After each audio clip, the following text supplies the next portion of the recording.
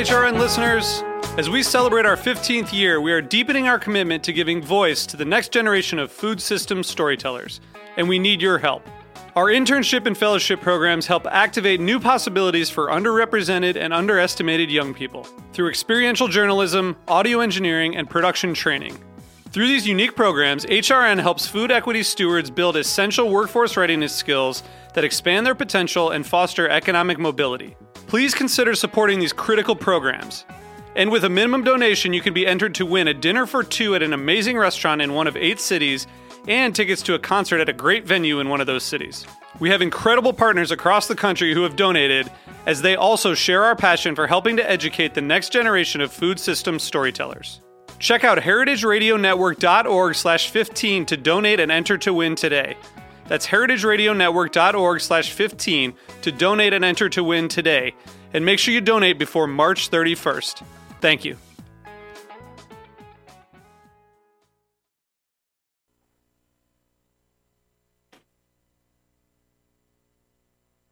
I'm Sam Edwards. I'm third generation Cure Master from S. Wallace Edwards & Sons in Surrey, Virginia. We support the Heritage Radio Network because we believe in the cause and what they're doing. They're supporting family-raised livestock, small family farms, certified humane, pasture-raised, antibiotic-free. Basically, we take the products from Heritage Food USA and make them into Serrano-style hams, prosciutto-style hams, bacon, sausage, like my grandfather did. You can find us at surreyfarms.com or virginiatraditions.com. I bought your pepper, I bought your salt.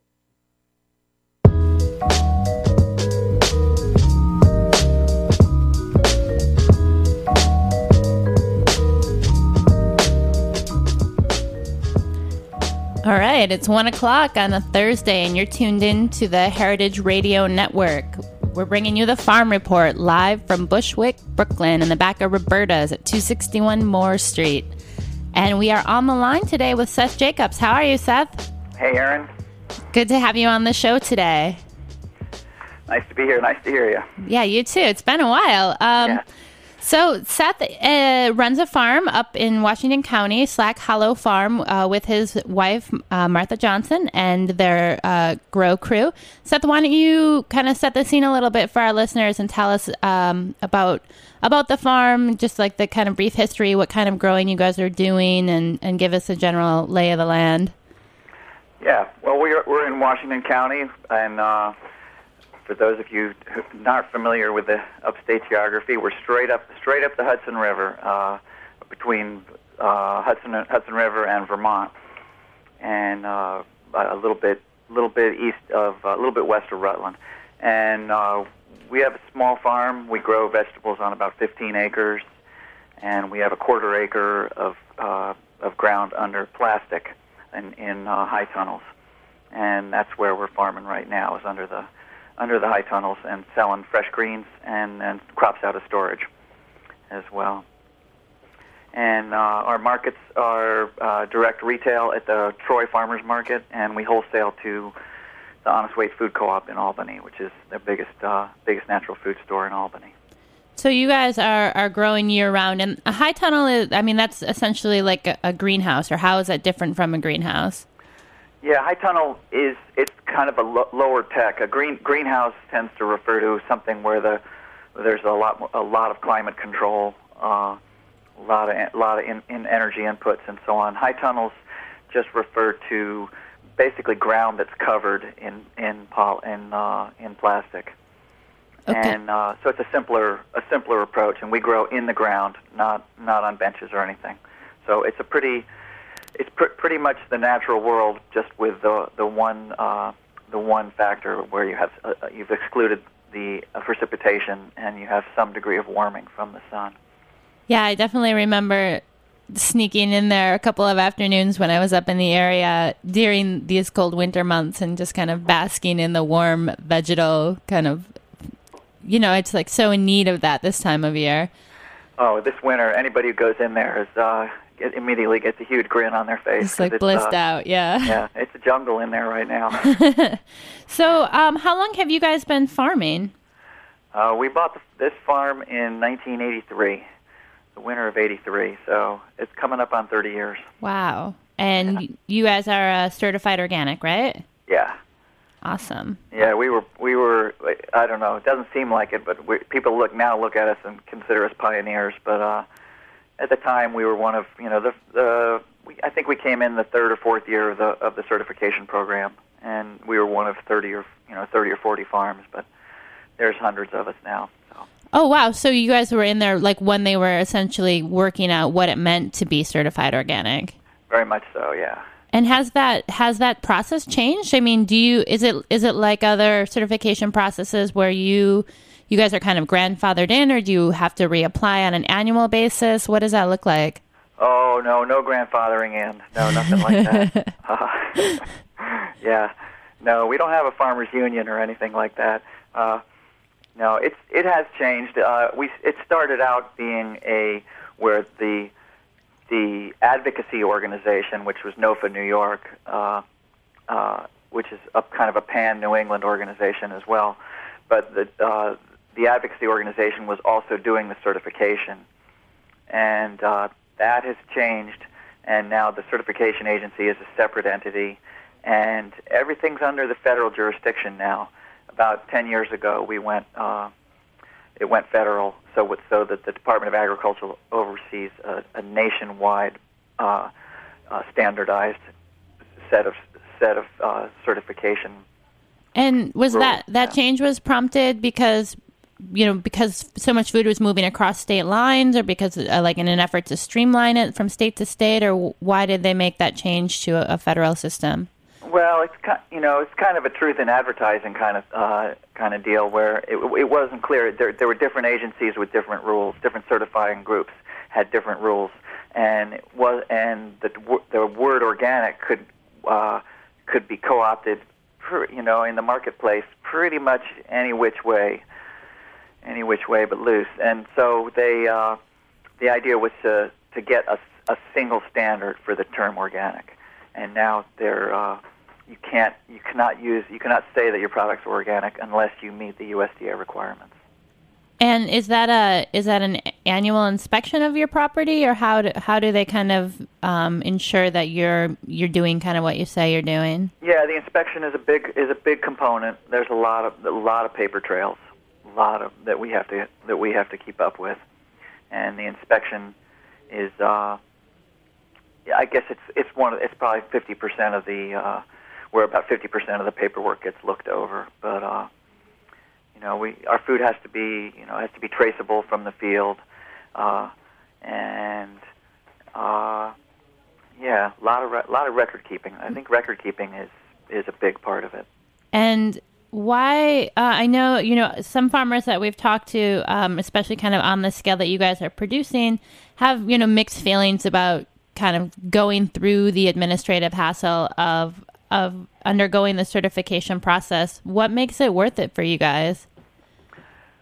A big part of it is that at least a third of our marketing is wholesaling, and when you're wholesaling, you don't have a personal relationship with your customers, and so you have to be able to simply flash your ID and have people have confidence in you in the marketplace. So wholesalers who want to be organic pretty much have to be certified. A lot of farmers who just retail can develop just a trusting face-to-face relationship with their customers, whether it's through CSA or right at a farmer's market. But when you're wholesaling, you have to be certified. Okay, let's talk a little bit about what you guys are growing. Like what does well in the winter months for you guys? In the winter, in our high tunnels, we grow a lot of greens. The products that we have for sale coming out of the high tunnels are baby spinach, arugula, and a spicy mesclun and a mild mesclun. And those are all composed of spinach and arugula, obviously, or spinach and arugula. But the mixes are all a mix of Asian greens, cold hardy Asian greens. And these are greens that can take some cold and can take low light levels. So there's no lettuce in any of the mixes, and baby bok choy is kind of the base of both mixes. bok choy. It's cut when it's quite small, and then there's tatsoi and Mizuna and some various kinds of mustard, some frilly mustards and some red mustards. And, there's probably about 20 different kind of Asian greens that we use to make our mixes. Wow. Yeah. Wow. Where are you guys getting your seed stock from? Our seeds come from Johnny's in Maine and from High Mowing Seeds up in Vermont.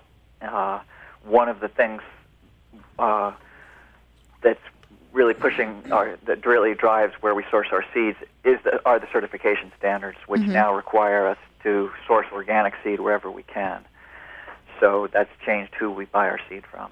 And High Mowing has kind of sprung up to meet the needs for organic growers. They specialize in organic seed. I think they're all organic.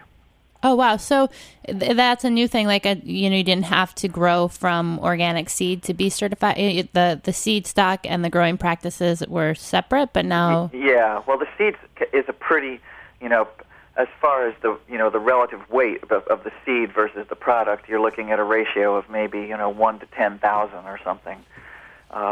So, pretty much our whole farm's production can come in the spring in a small cardboard box. So it didn't, the fact that the seed's not grown organically never really bothered me. Mm-hmm. But the idea is to support to create an organic industry right. that's fully integrated. And so in the long run, it's a good idea. In the short run, it seemed like a big pain in the neck and quite an expense. What can you give us an idea of the cost difference? Oh, it depends. It can be the same. It can vary anywhere from the same to 10 times as much. Okay. Yeah. And has that changed at all, what you guys have decided to grow based on the seed costs, or you pretty much just eat it? No, your seed costs are fairly low percentage of your overhead, so we don't sweat that too much. Awesome. So can you take us through a little bit, kind of a overview of a year in the life of a vegetable grower in the Northeast, and how you guys kind of plan out the seasons and kind of what you're doing now and what you're looking forward to coming up in the spring? Yeah, right now there's a lot of paperwork. Ordering the seeds took a couple weeks because a small farm like ours, where you have a large variety, there must be 150 different kinds of seeds we order. Wow. Is it kind of like Christmas shopping? You get excited looking at the catalog, that one. Yeah, I mean sometimes it's Christmas shopping. Sometimes it's a little frustrating because your favorite variety may not be available, and you have to try new things. And of course, excuse me, to try new things can take a whole season. Right. To plant and try it out, and so you can, if a favorite variety disappears, you can lose a season of production while you do different trials and find something new. But yeah, it's not bad. And then we're also going over our seeding charts. We have everything's on the computer, so we tweak our seeding charts based on last year's production, how things went, and very shortly we'll be firing up the propagation house and starting to mix soil and plant flats. What's a propagation house? It's a small greenhouse, and it would be on a farm like ours. It's our highest high tech greenhouse where the climate is most precisely controlled, and that's where we start our plants. Okay. And that's in most farms. That's a separate greenhouse from a production greenhouse where you're growing things for sale. Okay, and that's just because when at that stage in the plant's life, they just need a little more TLC, like a baby, right? I mean, yeah, and also in this New England climate, to get things going, you're tending to start things during the colder time of year. Okay. So you need a nice warm place, a nice tight house with, and we use heated benches and so the plants are growing on a warm bench, and then the air is also controlled, and you have to have ventilation so when the sun comes out, keep the house from getting too warm and keep it from getting too cold at night. So there's the prop house. And then usually around April 1st, in this part of New England, is when the drier fields can be worked up. And we finish spreading any compost that we haven't spread in the fall, and ground ready, cleaning up anything that needs cleaning up from the fall. And all of our fields are seeded down to cover crops, and so we start start managing the cover crops, either mowing them or tilling them in to get ready for planting. So the cover crops are crops that you planted in the fall, or they're crops that you plant in the spring? Yes to both. Okay. Some of the cover crops are sown simultaneously with the growth of, are sown under a crop that's growing for market. Mm-hmm. And so, for example, under our winter squash, we sow red clover, and when the squash is done, the red clover is all shaded and very small while the crop's growing. But as soon as the crop is done and cleared off, and the frost comes, then the clover starts getting all the sunlight, and that field is nice and green in the spring. And then we can choose whether to till that right in, or maybe just let the clover grow until we need it. Our farm uses a lot of succession plantings because one of our big crops is greens, and the greens are only in the field for 4 weeks at a time. So a lot of that ground can grow clover until we need it. Right. Seth, we're going to take a quick break, and then we'll come back and kind of follow up. Okay.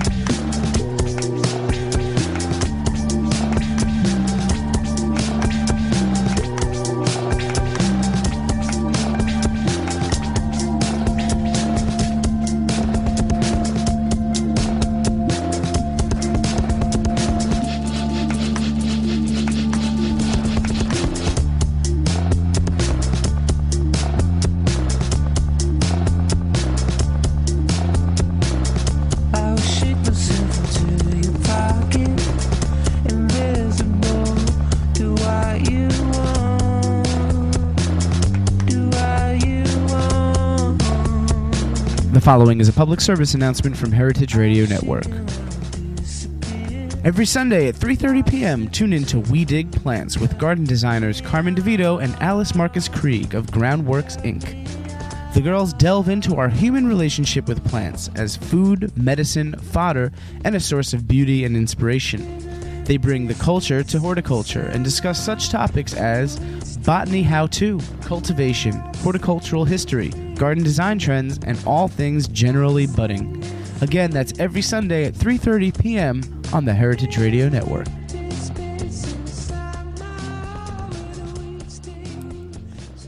All right, welcome back. You are tuned into the Farm Report on the Heritage Radio Network. We are on the line with Seth Jacobs of Slack Hollow Farm in Argyle, New York.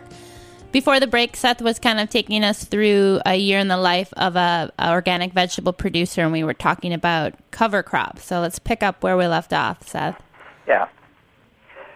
Well, the cover crops are used to build the soil when you're not growing a crop.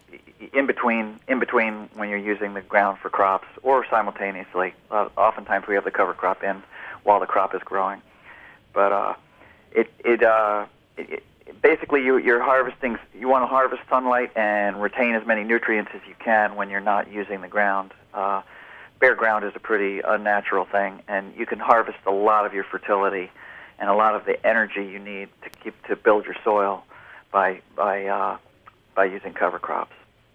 And that's kind of, that model of farming, the idea that you can just plant the same thing in the same spot year after year after year. I think that the idea that like soil is something that you need to take care of is like not always totally clear. So the cover crops and like the rotation of crops is essentially what you're doing to make sure that the production of your food will stay consistent from year to year, so that you're like can stay on the same land. I mean, it's just a way to kind of take care of the health of your farm overall, or. Definitely. I mean, the creed for sustainable agriculture is a healthy soil will grow a healthy crop, and we don't. Organic farmers don't have access to the kind of really concentrated fertilizer in a bag that a conventional farmer does, and the inputs. If you were to actually purchase all your fertility and all your organic matter for organic farming, the cost would just be so high. So we do what has been done for the majority of human history, which is try and grow as much of your fertility on site as you can. And so we're not. This is nothing new. This is the way it's always been done. And how did you guys? I mean, do you or Martha come from a farming background? How did you kind of know what to do? Oh, we had no idea what to do. We learned it all the hard way. And I mean, you guys have been on the farm, you said, for almost 30 years. Has that been the full-time gig for both of you? Yeah, definitely. Awesome. So we learned a lot of lessons the hard way in the beginning, which is one way to go about it, because when you do learn things the hard way, you really learn them. But it might have been smarter had we worked on 3 or 4 farms for a few years before we started on our own. But that's all water under the bridge. Exactly. Okay, so it's spring. So you've got some cover crops growing. What else is happening? Well, the greenhouse is getting really full, and we get out the transplanter, which is a machine which 2 people sit on, 1 person drives behind the tractor, and the fields start filling up with transplants, and we start direct seeding some of the crops, and things go into high gear, and we get into on our farm, we're in a cycle of every week we are seeding in the greenhouse, transplanting from the greenhouse, and seeding in the fields. Our crops are pretty quick succession crops, a lot of them, anywhere from 4 to 8 weeks in the field. So we're planting every week and transplanting every week and harvesting every week. And the emphasis on our table at the farmers market is to have the same crops in the spring and the summer and the fall. So you can get the same head of lettuce, the same bunch of beets, and the same bunch of cilantro for the full season. But to do that, we have to plant every week in order to have fresh things to harvest every week. So the summer's just a blur of soil prep and planting and transplanting and harvesting. And you guys have some people, you have like a crew who comes, or what's the staffing look like? We have 2 people on all winter helping us with the greenhouses, and 4 people all summer. Awesome. All right, so then in the fall, starts to get cold, markets start slowing down. I mean, the Troy market goes year-round, right? Yep, most of the markets go year-round now. That's great. And you guys go to market year-round? Yep. And you're doing wholesale year-round? When we have it, yeah. Okay. The wholesale tends to drop off after about December 1st. And then we just are retailing the greens in the winter. And we can retail a lot more greens in the winter than we can in the summer. And because there's not the oversupply. Okay, this is like not as many people are growing them, so yeah. In fact, very very few are. Yeah. And so in the fall we have some big crops to get in.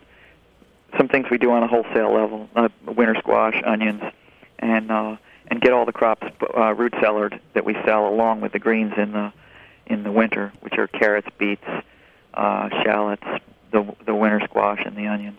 Can you talk a little bit about how? So you're saying root cellar, but where are the vegetables exactly? Like, what happens to them so that they can kind of stay in good condition throughout the winter months? Well, to keep them in good condition, they just need still air and high humidity, and as close to 32, but not below, as possible. And we just use our walk-in cooler, which is a truck body that was a refrigeration unit on the back of a truck, and that sits on the ground. And we just put a little heater in it instead of running the cooling system as we do in the summer. Mm-hmm. So on a little farm like ours, it's nice when things can serve two purposes, Absolutely. at least two purposes. Yeah. Yeah. So well, I call it the root cellar, but it actually sits above ground. But it does just great. Our carrots and beets store just fine. And then we have some warm storage in an insulated area for the drier things like the squash and onions. Okay. Jack and I, the producer of the show, were talking a little bit about the last time I think it was up at your farm when we did some carrot surfing. Can you talk a little bit about, your equipment needs and kind of what you guys have done to both design things for yourself and kind of how getting kind of the tools you need on the farm works? Yeah. Well, the carrot digger you're talking about, that is a single-purpose tool. It's just for digging roots, and we had that built. It's just a blade that at an angle that drags behind the tractor and kind of sends a shock wave through the soil and lifts everything up. And the way we learned about equipment was by working with other farmers and visiting lots of other vegetable farms to see what's available. And there's plenty of equipment out there for all scales of farming. And most tools, you can buy them big or you can buy them small, the same tool depending on your scale. And we have a designated cultivating tractor, but that's set up because we grow so many different crops. All our beds are set up in the same way, so the one tractor can cultivate all the different crops we grow. Okay, and so how do you, thinking about equipment needs, and then you talked a little bit about, compost and other fertilizer needs, like how does Slack Hollow fit into kind of the agriculture community up in Washington County? What role do you guys play as far as supporting kind of the infrastructure of the community, or what do you kind of depend on other farms for? What's the interplay look like? Well, we're really lucky, and one of the reasons we chose to farm in Washington County is it's a very strong farming community because the soils are so good throughout the county. There's a lot of farms around, and that means there's a lot of farm services. So we have a lot of dealerships, a lot of repair people. So we have good support, and then there's a lot of livestock around here, many cows, many horses, and so we use a lot of manure from cow and horse operations to keep up the fertility of our ground. So we ship in a lot of cow manure and horse manure and compost it before we apply it to the soil. So vegetables work very well when you're surrounded by livestock. Yeah, kind of the classic mode. Yeah. Can you talk a little bit about, having been on the same piece of land for a couple of decades and farming, like, have you noticed from a climate perspective, any kind of shifts or anything over the last, 5 years or so that seems different? It's a topic of conversation that people bring up, like the impact of agriculture on climate or the impact of climate on agriculture. And I'm just wondering from a on the ground perspective, what you've been observing. Yeah. Well, 5 years is too short a time to see trends. Okay. And it's not immediately clear. I'm certainly not in denial about the the measurements that are taken around the globe and what's going on. We've had a number of pretty easy winters, and frost dates are definitely getting pushed back in the spring. Earlier in the spring, last frost date, and first frost date has definitely moved back in the fall since we've been here. But on the other hand, this winter is kicking everybody's butt up here. Yeah. It is cold. That doesn't mean, that doesn't point towards a global trend by any means. And if you talk to the old-timers, they'll tell you, it's just real hard to tell. The 60s were real hot, and, the 50s were really cold, and, the 70s were really wet, and so on. And so it's very hard at the local level to really see a major trend. But you can't argue with the carbon dioxide levels in the atmosphere. But it's really hard. for me to say I see what's going on would be like Rush Limbaugh saying when it snows in D.C. that Al Gore's all wrong. It wouldn't make any sense. I would never compare you to Rush Limbaugh, just for the record. What's going on with maple syrup up there? Do you guys do any tapping or? We don't, but pretty much everybody got their taps in. Everybody's out on snowshoes tapping now, and because they want to be ready. It may have run one day so far, but we had one day in the 50s. But so far, it's been too cold. We're not getting the days above freezing yet. Okay. And that's one thing. That's what I mean. Usually the sap's running by now. Right. That's what I thought. But you never know when the main part of the season's going to be. Whether it's going to. Sometimes it's in early February. Sometimes it doesn't come till March, and it's definitely holding off this year. Awesome. Well, Seth, thanks so much for taking some time out of your day to chat with us a little bit. We would love, of course, to have you on the show again to talk a little bit more about what's going on when the season gets into swing. If people want to learn more about your farm, they can check out your website, www.slackhollowfarm.com. And if they're interested in coming up to visit, or are you looking to hire right now? Anything else like we should kind of put the word out for? Yeah, we need it. We're looking for another person for the summer, yeah. Okay, awesome. Yeah. Awesome. Yeah. And they can contact you through the website, right? Yeah. Awesome. Well, thank you so much, and I will be in touch soon. I got to plan my maple syrup trip. Okay. Thanks, Erin. Thanks, Seth. Take care. Bye-bye.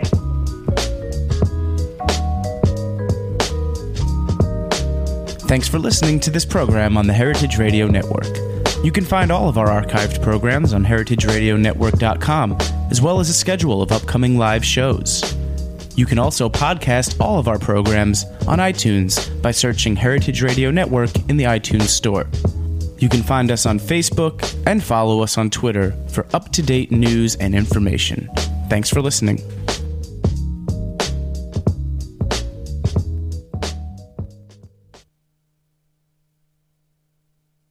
The following is a public service announcement from the Museum of Food and Drink. Dave Arnold and Patrick Martins have gathered a team of New York's most innovative chefs and bartenders to create a 9-course fundraiser lunch at Del Posto, Sunday, March 27th. Their intent? To kickstart the greatest food museum in the world. The menu for this unprecedented event is derived from educational themes of the museum. Chefs will draw inspiration from sources outside their normal sphere. How will a cutting-edge chef handle the Paleolithic, or a dish only using pre-Columbian ingredients? What will a modern Italian chef do with ancient Rome? The chefs include David Chang of Momofuku, Wiley Dufresne of WD-50, Mark Ladner of Del Posto, Nils Noren of the French Culinary Institute, Cesare Casella of Salumeria Rossi, Carlo Maracci of Roberta's, Brooks Headley of Del Posto, and Christina Tosi of Momofuku Milk Bar. Bartenders include Audrey Sanders of Pegu Club, Thomas Waugh of Death & Company, Simon Ford of Pernod Ricard, Damon Bolte of Prime Meats, and Eben Clem of Be Our Guest Restaurants. Proceeds from the event will directly support the Museum of Food and Drink. Tickets are very limited and $250 per person. To purchase tickets, please visit mofad.eventbrite.com. That's mofad.eventbrite.com. Once again, mofad.eventbrite.com. Sponsored by Pernod Ricard, Heritage Foods USA, Pat LaFrida Meats, Barterhouse Wines, Del Posto Restaurant.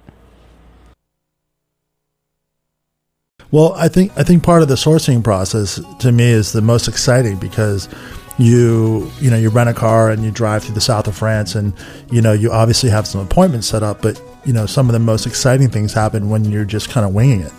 And you meet a farmer at a wine fair, and he says, "Well, come back to my estate," and you're not quite sure where you're going, and you follow a guy in a Peugeot, up a rambling hill, and all of a sudden you come across either a castle or like a shack in the woods, and the guy's making wine out of the back of his house, or he could be making wine out of a major estate.